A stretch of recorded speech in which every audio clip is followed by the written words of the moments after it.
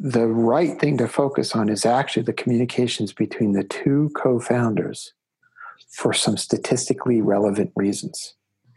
89% of startups fail. That is, go out of business or merely return investors' capital. So 2 criteria: merely return the capital. If you raise $1 million, you return $1 million, or the vast majority of that 89% fail within the first 2 years. The number one reason for failure is running out of cash. The number one reason for running out of cash is co-founder conflict. The number one way to mitigate co-founder conflict is exquisite, strong communication between co-founders. It sets culture. It sets direction. It creates the conditions in which raising capital is enhanced. Welcome to the Reboot Podcast. We are so glad you're here.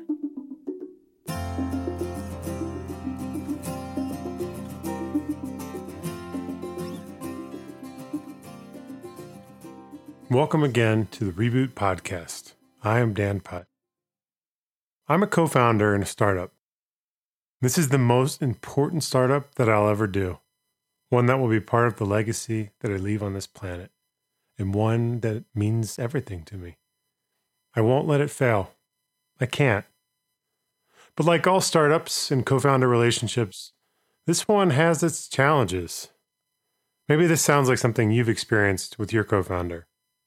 You're in the middle of a frenetic and crazy time. The people all around you need your attention, your help, your input, and you're scrambling to line up financing. You're scrambling to find new people to help carry the load, to address the needs of the day, and you lose sight of what matters most, where you're going, and perhaps most critically, who you are going there with.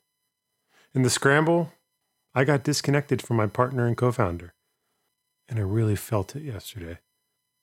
The weight of yesterday morning, Monday, really was almost too much for me.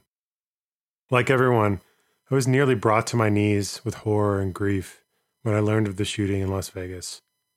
And the cold, gray, rainy start didn't really help either. But I realized what was really going on for me as I stood in line at my favorite coffee shop, the rain dripping from my coat, and the whir of steamed milk in my ears, when a simple Slack message came from a colleague and vibrated my phone. "How are you?" they asked. Tears began to stream down my face. "I feel out of sync with my partner," I wrote. A few more tears. That landed like a thud. That was it. My most important work, my most important startup, is not actually Reboot. It's my family. You're my most important and foundational connection. My most important relationship, my most important co-founder, is my wife. And in our crazy time with 2 kids, 3 and under, in the process of closing on a new house, trying to pack and prepare the move out of our current home, busy and fulfilling careers, we lost briefly what holds all of this together, us. All startup problems are people problems, and all people problems are communication problems. And my wife and I had simply not been able to communicate clearly in the hectic time. We did sneak off for lunch yesterday, and once again found ourselves in sync, reminding ourselves who we are and who we are together, reconnecting on our shared purpose and our path, our trust and our love. Erin and T are no strangers to the importance of deep connection while in pursuit of doing meaningful work. As co-founders of the therapy platform KIP, they know firsthand the importance of introspective work and also have tremendous emotional awareness of both themselves and each other. But like all of the best relationships, they too can have challenges with how they connect and communicate. And like all founders, they can struggle to find the time to really understand each other. And like my wife and I, in the busyness of the days and the weeks, they too can fall out of sync. In this conversation with Jerry, they explore how 2 people with a shared purpose can still see things very differently at times, and how each of them can better hear and support the other, and how to make sure the core of the company, their relationship, stays strong. What is the number one reason 89% of startups fail? The answer and the potential solution may really surprise you. Enjoy.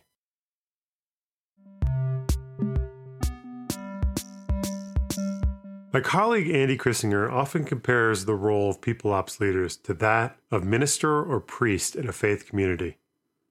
As a former pastor himself, he sees in the leaders we work with that their time and energy are spent thinking about things like how to support individuals in their own development, how to be there for people during their tough times, and how to cultivate a healthy and vibrant organization. Unfortunately, the other similarity he sees between the two roles is the danger for burnout. Here's the key question. Who helps the helpers? Who takes care of the caretakers?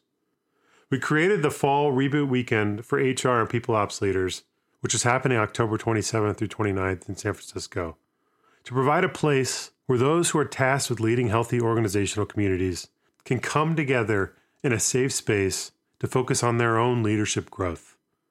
Here's one of our People Ops Circles alumni, John Greenfield, talking about his experience. I'm John Greenfield, and I lead people operations and business development here at Psychic. So the Circles experience as a whole has been great. I feel like I've met a number of people that I wouldn't have otherwise and have incredible insight to share. One of the neat things is that bringing all these people together in similar roles, and it's been neat to see how much of a connection you can feel with people over a short period of time. And I think that's grounded in the fact that the circles were designed in a way that people who have similar experiences and are facing similar challenges are brought together. So it's sort of like we already had a common language that we were speaking. Are you a people ops leader who loves some time to focus on your own growth? Or perhaps you're saying to yourself, I can't have needs or challenges. It's my job to take care of others' problems. Wherever you happen to be, you don't have to do this alone. Join us for the fall weekend in San Francisco. To apply, go to our website at reboot.io/circles. That's reboot.io/circles. Hey, Erin. Hey, T. Really great to meet you and get a chance to talk. And I'm super excited to have you on the show. Thank you so much, Jerry. Thanks for having us. Sure. Why don't we take a minute and just, as I usually do, ask each of you to introduce yourself, give us your name, rank, serial number, your name, title, and tell us what KIP is. I'm Erin. I am the CEO of KIP. That means I do all the random things that need to get done to make this company run sometimes, including getting tissues for therapists. There you go. There you go. And T. I'm T. I'm the other co-founder of KIP. I'm in charge of all the technical things and the product decisions at KIP. And I make sure the servers don't spontaneously self-combust. A very important job. That piece by itself, especially in light of all the tears that may be shed. And what does KIP do? So we think of ourselves, we're a full stack therapy service, and we provide mental health service that's measurable and outcomes driven and evidence-based. And we take care of the whole process of solving the two problems people often have when looking for mental health services, which is how do you find a high quality provider? And most importantly, how do you know that your treatment is actually working? So we both have a curated network of high quality therapists practicing evidence-based therapies and the latest cutting edge methods. And we also give you the tools to measure your outcomes and track that you are making progress and you're indeed getting better and improving. Now, this is super exciting. As you know, I've been very open with my own journeys around mental health issues, and it's an important theme in everything that we do. And as I've been clear about, one of the more important things, and I think you'd agree with this, one of the more important things is to talk with honesty about our experiences so that we can destigmatize the experience of seeking help. I always find it fascinating that if you have the flu, you don't feel ashamed for going to the doctor to get a shot.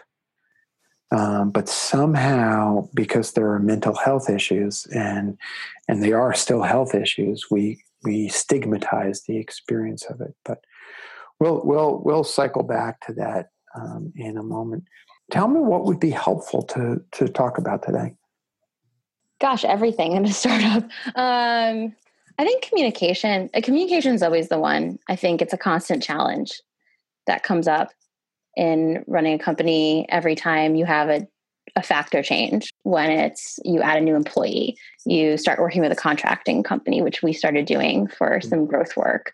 It just throws everything out into it just changes every process, and you have to then learn and tweak. And I think that's where a lot of the issues arise. At least for us, that's where a lot of the issues have come up, and then we need to constantly be aware of and change it. What would you say with regard to that?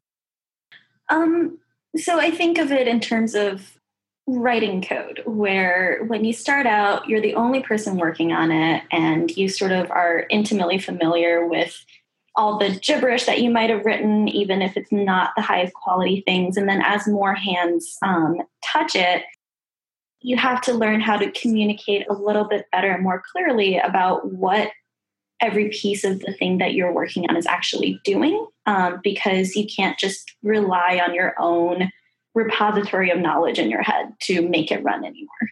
I love that analogy. I'm going to steal it and use it to describe other.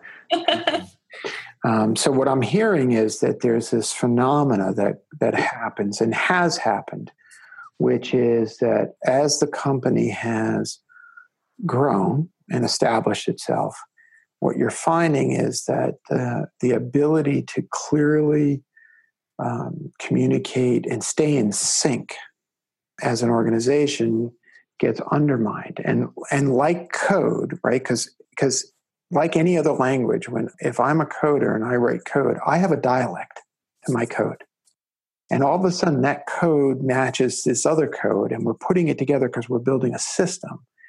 Except that the transitions between the two dialects don't really work. Am I naming it right, T? Yeah, that's correct. You speak fairly close to the same language, but it's just a little bit different. And that's where you can have miscommunications and things sort of not quite falling apart a little bit. And Erin, you're smiling.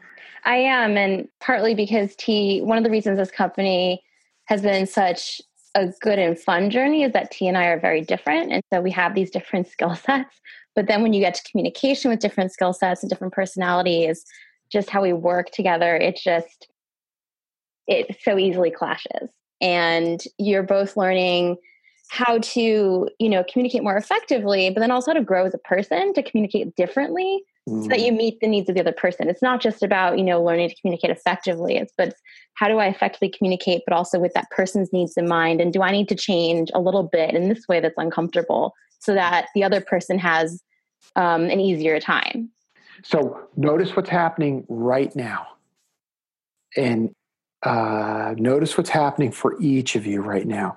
And T, how are you feeling as Erin was speaking?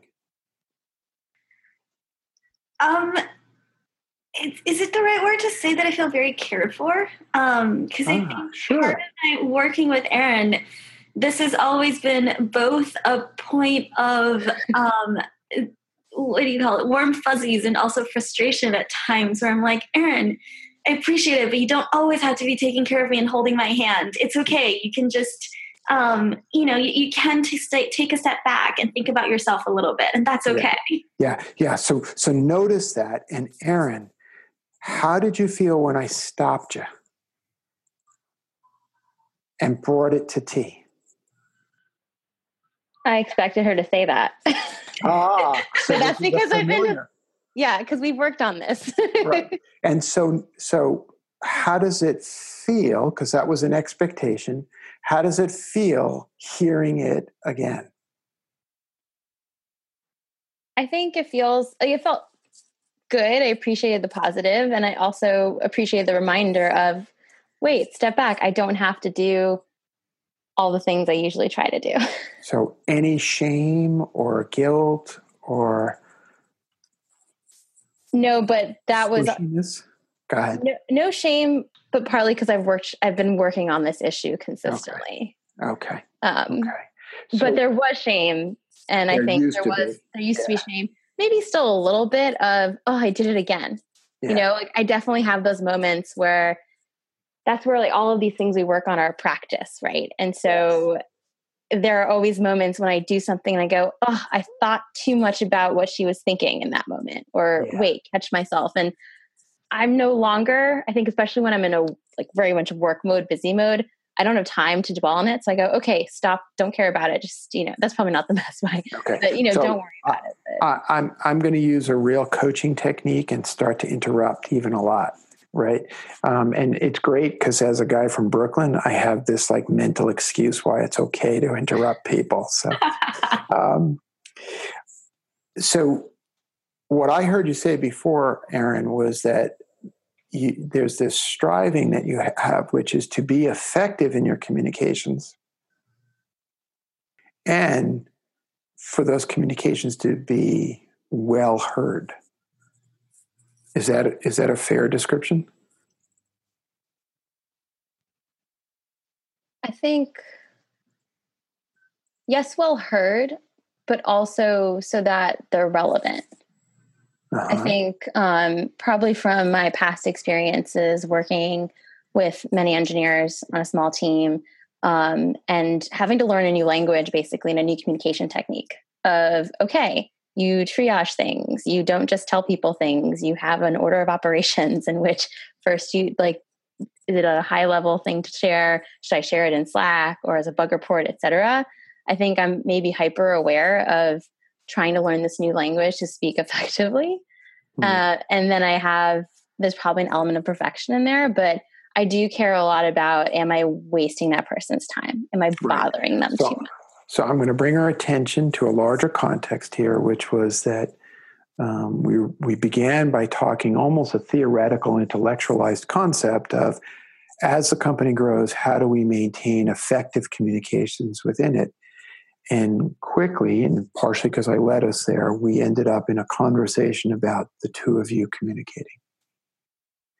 And that I just want to name that. So you both just nodded because remember, we're just recording the audio. And T, I want to check in with you. Does that feel like that's what happened just now? Yeah, roughly. Yeah. And Erin, that felt like what happened, right? So I'm going to play a little bit. Why did we end up talking about the two of you? I was going to say probably because at this stage of our company, the communication and ability for us to work together as leaders is the most important thing. That's right. And the cause of probably all of the major issues or hiccups have all at their root cause been something happened in our chain of communication, in our understanding of what the other person said, that then led us down some random path. And right now, we're at that point of growth where it really can't be that like those communications aren't as easily fixed because we're working with too many other people. We have there's a higher cost to things not working because then someone we hired works on something incorrectly or a timeline is moved that's actually crucial. T, how are you feeling as Erin's speaking?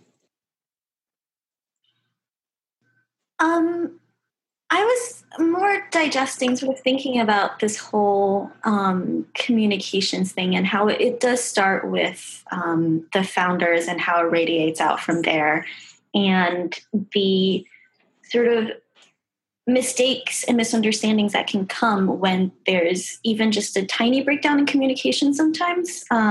It reminds me of a little bit of this. There was this online simulation called The Evolution of Trust, where they're basically playing that prisoner's dilemma game. And, do you choose to copy what the person did, or do you choose to do something different in terms of, how you act in this prisoner's dilemma problem, and how when a communication breaks down, even just once, that could cause the whole system to just fall apart and detangle. And that's what I was thinking about just now. And it's fascinating. I could not agree with both of you more. And in fact, the right thing to focus on is actually the communications between the two co-founders for some statistically relevant reasons. 89% of startups fail. That is, go out of business or merely return investors' capital So 2 criteria: merely return the capital. If you raise $1 million, you return $1 million, or the vast majority of that 89% fail within the first 2 years. The number one reason for failure is running out of cash. The number one reason for running out of cash is co-founder conflict. The number one way to mitigate co-founder conflict is exquisite, strong communication between co-founders. It sets culture. It sets direction. It creates the conditions in which raising capital is enhanced. Let's put it this way. I have seen co-founders who regularly fight, including a pair who fist fight. But most fighting co-founders must end up resolving the relationship by splitting. Okay? And I know a little bit about your background, so I have a feeling that there's a deep sense of purpose behind this company for each of you. Okay, and don't worry, I'm not going to make you cry. But it would be tragic, especially because of what you've sacrificed. I don't even have to know. I just know you've sacrificed. You're 2 incredibly intelligent women who have a mountain of choices available to you. And you've chosen to try to do the impossible, which is to launch a business. Okay, not quite impossible, only an 89% chance of failure. Right? It would be tragic if that failed in part because the ability to be with each other was undermined. So focusing on this, get this right, establish this as a cultural norm, and then it'll flow. Does this make sense? Totally. It makes a ton of sense. And in the past, when we've had conflicts, probably the biggest problem with conflicts is that you often don't have time to resolve them in a really effective way. I very much empathize with that statement of are in a conflict, but you're like, okay, let's just move on to the next thing. We got to keep walking forward. There's no time to stop and take a break and analyze it. Easy to fall into that. What's the problem with that? Let's put it this way. You have this big honking elephant in the room, and you choose not to resolve it because you're too busy figuring out the product strategy. How effective a thinker will you be? I mean, back to my affinity for analogies. It's kind of like, you have this desire to just keep marching on and moving forward. But it's sort of like every time you run into one of these conflicts and you don't resolve it, it's kind of like you accumulated mud on your shoes, but you never scrape them off. So they just get heavier and heavier over time and they slow you down as you walk. My God, she's a poet. That's a better analogy than my elephant in the room. That's right. In fact, can we change the mud to a big steaming pile of shit? Sure. We can. That's right. That's right. We're famous for an exercise we call red, yellow, green, where we get people to start meetings with this red, yellow, green. And a former boot camper and great CEO named Bart Larang wrote a beautiful blog piece about this, and we've written a lot about it. My co-founder Ali's newsletter speaks to it, the most recent newsletter. Here's why it's so important of recognizing what's going on. The feelings behind it, and Erin, this is important for you to internalize because of the work you're doing with your therapist. The feelings do not go away even if we stop talking about it, right? Yep. The feelings actually, like tease mud on the bottom of your shoes, just grow. And your ability to slog through and make decisions is actually impeded. So even though it's counterintuitive, it's only counterintuitive because the anxiety of getting shit done is so large that we convince ourselves that, and now I'm going to quote you, Erin, we don't have time to resolve this right now. Actually, you have nothing to do but to resolve this. Now, resolving may take a few days. That doesn't mean you don't make decisions during those few days. But one of the things you want to do in those moments is acknowledge that we're going to come back to something.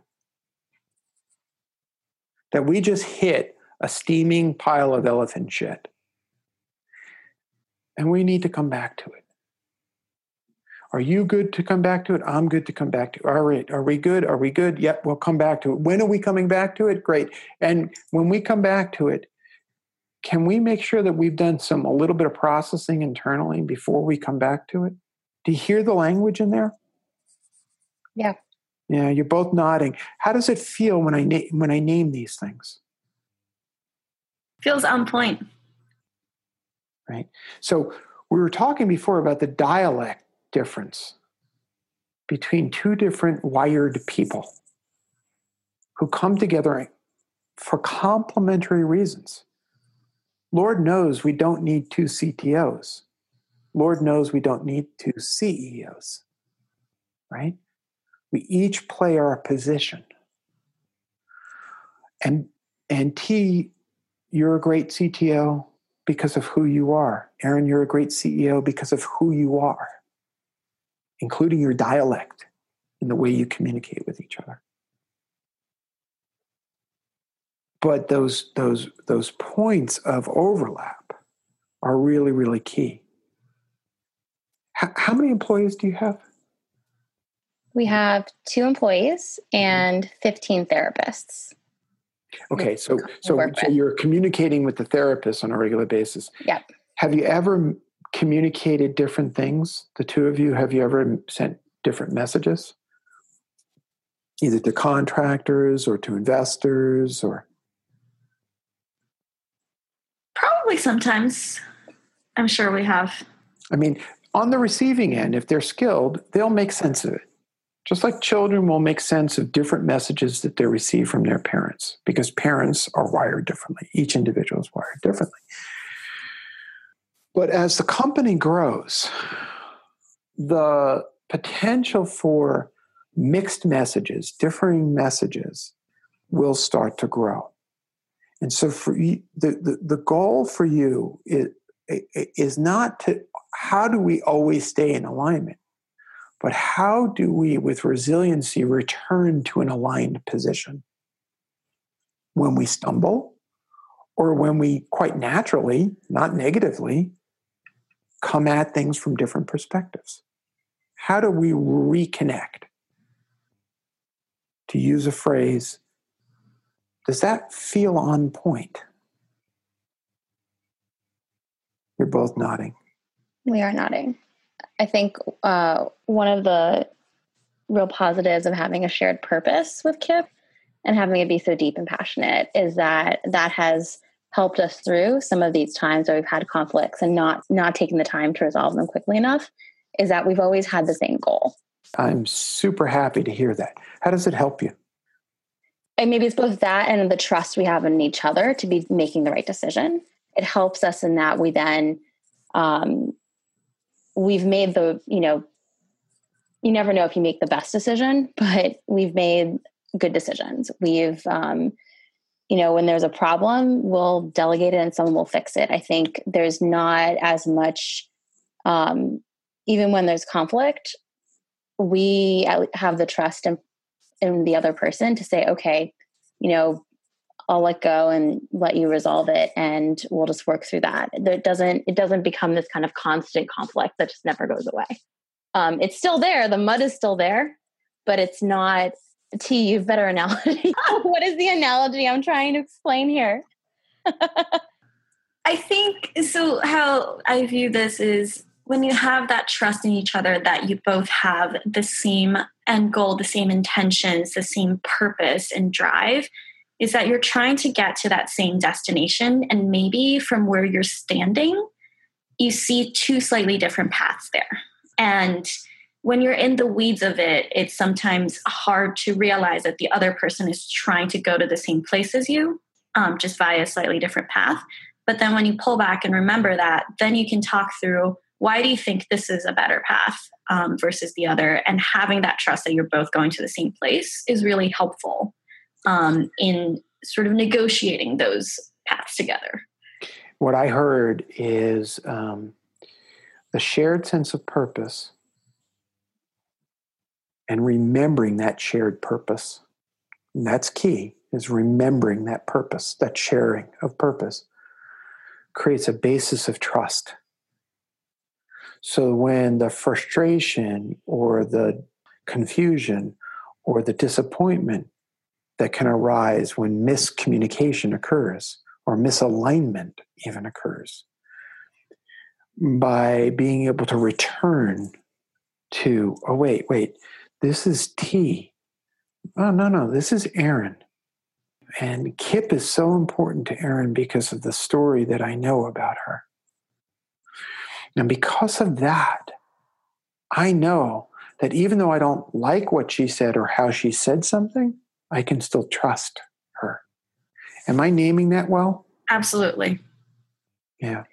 So I think what we've just extracted is something really important, that good functional communication between partners is actually really rooted in trust, in shared experiences, in openness and vulnerability, because I can't know that this is really important to you unless you've shared openly and vulnerably with me that this is in fact important to me. Right? Yeah. There's another aspect here which I think it's important to get to, and we once did a podcast with a beautiful couple from a group called the Center for Collaborative Awareness. It's called the Blueprint of We. And one of the basic messages of co-founder communications here is to really understand ourselves and to be able to communicate that to the other. So I want to play a little game with us, okay? Okay. T, when Erin gets scared, what does she do? Be real. You can say whatever you want. She sort of holds her breath a little bit. And then you hear this like sudden exhale and then inhale as if she's catching her breath. And how quickly will she share with you that she's afraid? Depends on the day, I would say. Sometimes she'll say it sometimes requires a little bit of nudging, and sometimes you outright have to say, this is what I'm sensing from you. Is that true? So you can lead her along. Erin, how did T do? She did pretty well. So now watch. Erin, when T gets angry, what does she do? Oh, geez. Or frustrated. We can soften the word a little bit. She's actually really direct. Does she become more or less direct, or is it the same? She's direct. She doesn't raise her voice. Because when I get frustrated, sometimes I'll raise my voice and she'll check in with me and say, Erin, you're raising your voice. And I'll say, no, I'm not. And then I'll realize I'm raising my voice and then I'll stop raising my voice. Right. So she's actually quite direct. There are generally speaking two places in which we speak from. We either speak from the back of our throat or from our belly. You know that feeling? I'm going to speak from my belly. I'm going to speak from the back of my throat. You hear the difference? Right? Yep. So when T gets frustrated or angry, is she speaking from the back of her throat or from her belly? I think from her belly. Does that feel right, T? Yeah, I think Erin's right. Yeah, T's very, very emotionally aware, and there's a settling in, which is T's way to deal with whatever the threat is that has created the anger. What do you mean you shifted the deadlines? What do you mean? Like sometimes people will even slow down. Sometimes people will stop breathing. So notice, not only is the dialect between the two of you different, but the way you respond to things that would trigger your fight or flight mechanism is slightly different. Because I bet you we could reverse this. We don't have too much time to do this, but right, T could describe Erin when Erin gets angry, and Erin could describe T when T gets afraid. Right? Just like you can describe when you're sad, when you're feeling overwhelmed, when you're stressed. Right? Now I'm bringing your attention to this. So this is another aspect of your communications toolbox. You know each other. You know each other. Now, sometimes when we're really frustrated or scared, we may know the person, but we don't want to pay attention to the fact that we know the person. Right? So now watch it. When T is frustrated, Erin, what's the best way to approach her? I think I'm still figuring that out. Yeah, but beautiful. to be honest, but usually it's with calm logic and just talking through things if they're needed. Right. So if it's not needed, not to talk. so let me give you some shorthand. Should you be speaking from your belly or the back of your throat? Definitely my belly. T, would that work well for you? Definitely. Definitely. So, T, I understand that you're angry. Is that right? You see what I'm talking about? T, what else can you tell Erin about approaching you when you're frustrated? What advice would you give her? Yeah, I think in those moments I respond to calm and definitely belly talking and logic of, if you break it down into this irrefutable logic for me, then that has a very strong effect in getting me back on track and calming me down. What if it's logical, but it's not quite irrefutable? That works too.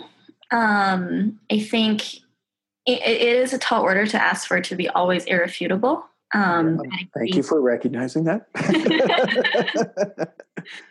And I think logical definitely helps. I think it's sort of, when you're angry, you're very much tapping into the more emotional, impulsive parts of your brain and forcing yourself to think through reason and logic. Even just that process helps to break out of that sphere and be able to talk through things and approach it in a more reasonable manner.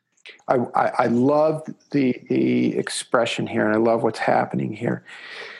T, I just want to bring your attention to pronouns, and in the description that you said you, and you were describing for a kind of universal thing, and I want to acknowledge and create space for the fact that everybody is different.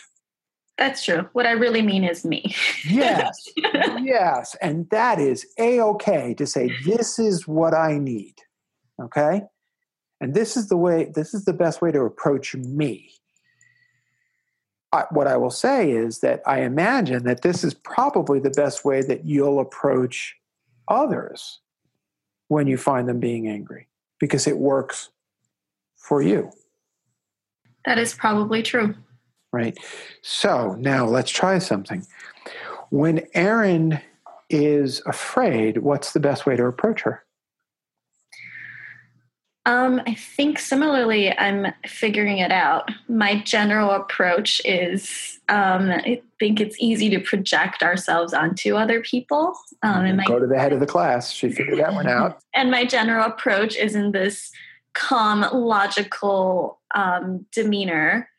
But I think my hunch is with Erin, sort of acknowledging and empathizing with what might be causing fear is actually more effective in making her feel that she's being listened to and that her feelings are being acknowledged.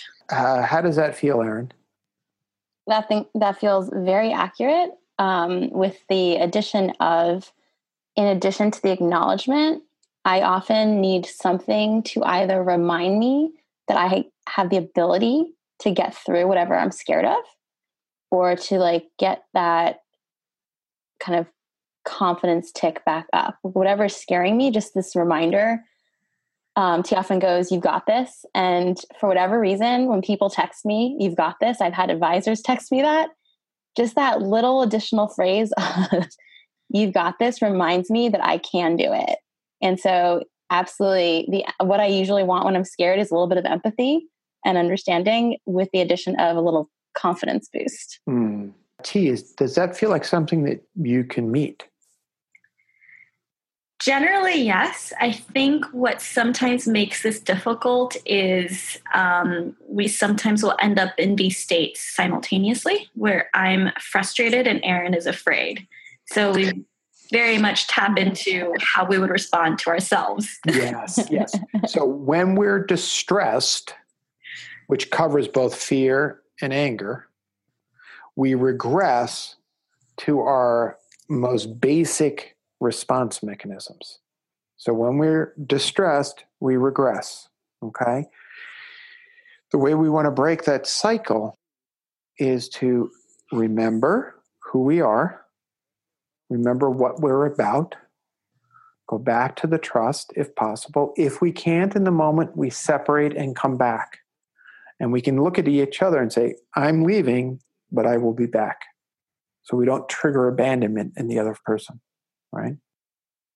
And then we come back and we think about, T made this really wonderful connection, which is that this can work except if I'm also in a triggered state.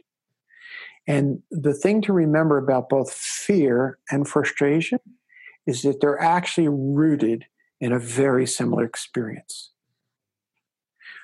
T, when you're frustrated, what is it that you are frustrated most often about?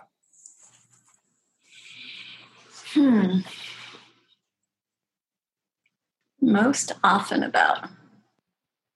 Or is there a common denominator to the stories, to the times of frustration? I think I get frustrated when things don't seem to make sense. And what's so frustrating about things not making sense?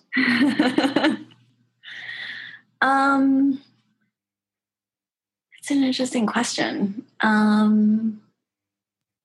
So things don't make sense. What's the consequence of things not making sense? I think I try to build a model of the world at every step of the way, everywhere I'm going. And when things don't make sense, I don't know how to model it. Right. And I find that there's a basic understanding that maybe I'm missing. And when you realize that your logic is flawed, maybe even refutable, and that your mental model isn't perhaps as accurate as you'd like, how does it feel? Frustrating. What if it turns out that you were wrong? What's at stake in being wrong? A lot, right? All the work that you've put in so far, all that you've invested in it, in whatever direction you were moving in. Mm-hmm. Would you say that you are concerned that the work you put in? There's generally a moment just before the anger flashes. And it's a kind of realization moment. What's that moment?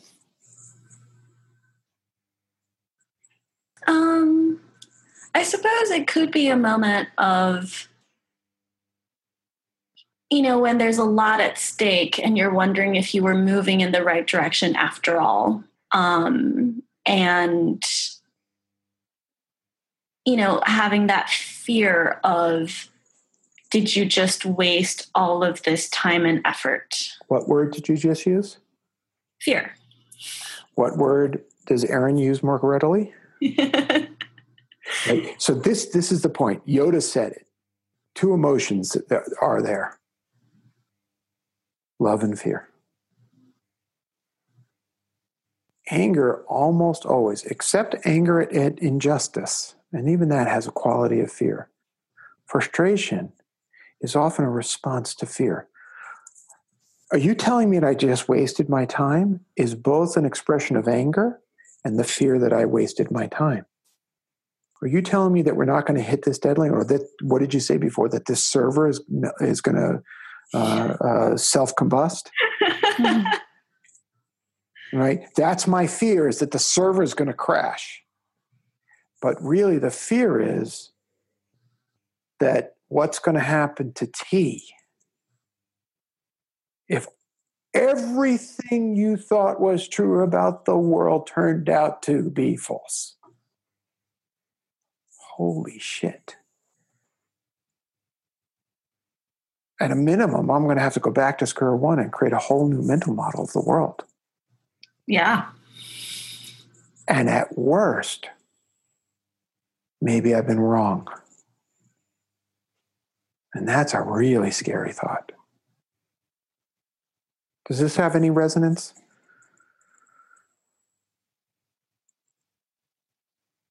Yeah. So the reason I'm hanging out with this, because Erin's been very clear, and also with a lot of the energy, we can know clearly that this anxiety is there. But in the dialects that you each carry, not only do you have a shared sense of purpose, but you have a shared sense of fear. Holy shit, what if this whole thing collapses? What if we were wrong? What if this has all been a waste of time? Do you feel it? Most definitely. Yeah. I bring your attention to this fact because sometimes, because we outwardly manifest things, we are convinced that we're so different. In fact, that was one of the first things you said to me. Sherry, let me tell you, we're so different. But what I see are two brilliant women who give a shit about something really important and differently fight the good fight for something really important.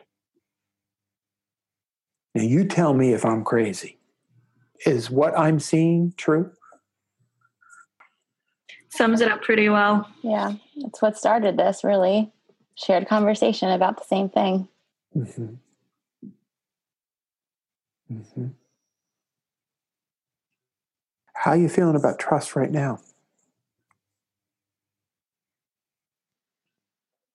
Pretty darn good. Right. Right.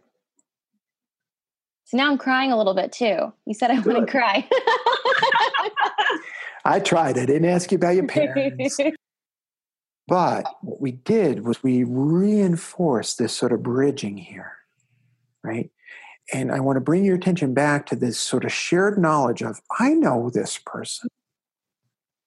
Oh, I know this person, right? The level of emotional intelligence that each of you have is really off the charts. And I want to congratulate both of you. And Erin, you got this. Right? I can't guarantee you that this company is going to succeed, but I can guarantee you, you can have one hell of a ride as you try. And you can make a dent in the world regardless of the outcome of this company by trying. Because trying matters, especially in the realm in which you're operating. And now you're going to make me cry.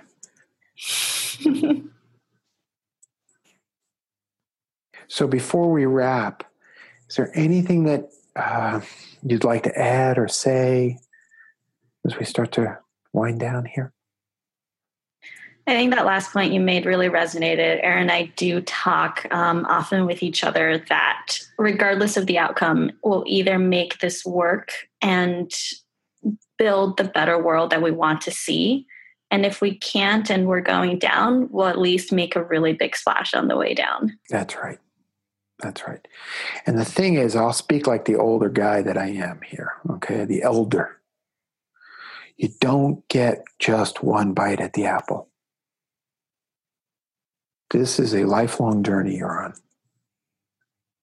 I can't tell you the number of entrepreneurs I've known over, oh my God, I'm going into my third decade of doing this, where 2-3 times, just yesterday, I was talking to a guy I met when he was 21. He's 44 now. And I found him at Internet World, which is a show that existed before you guys were even born.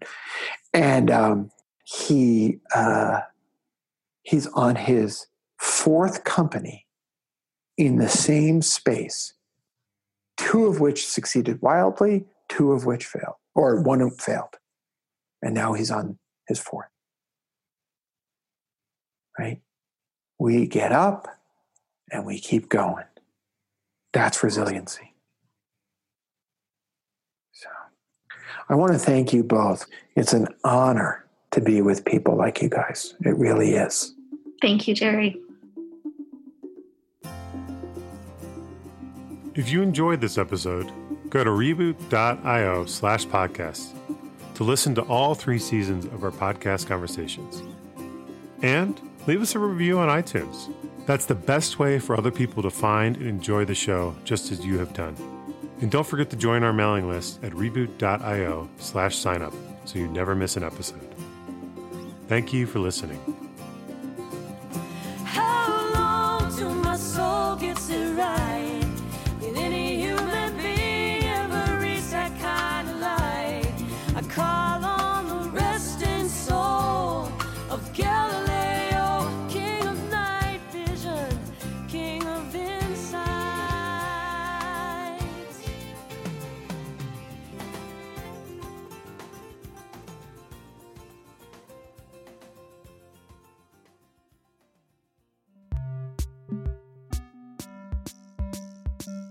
My name is John Prendergast. I am CEO of Blue Leaf.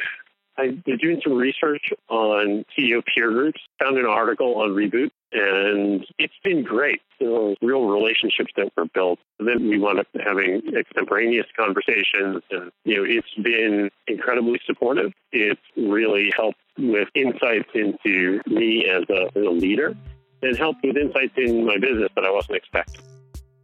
Want to experience more conversations like these in your life? Consider joining a Reboot Circle. Our Circle's participants have called their circle their secret weapon. You'll gain more self-awareness, and you'll know you're not alone in the challenges you face day to day. You'll find the same level of self-inquiry in a coach-facilitated cohort with 6 other leaders just like you.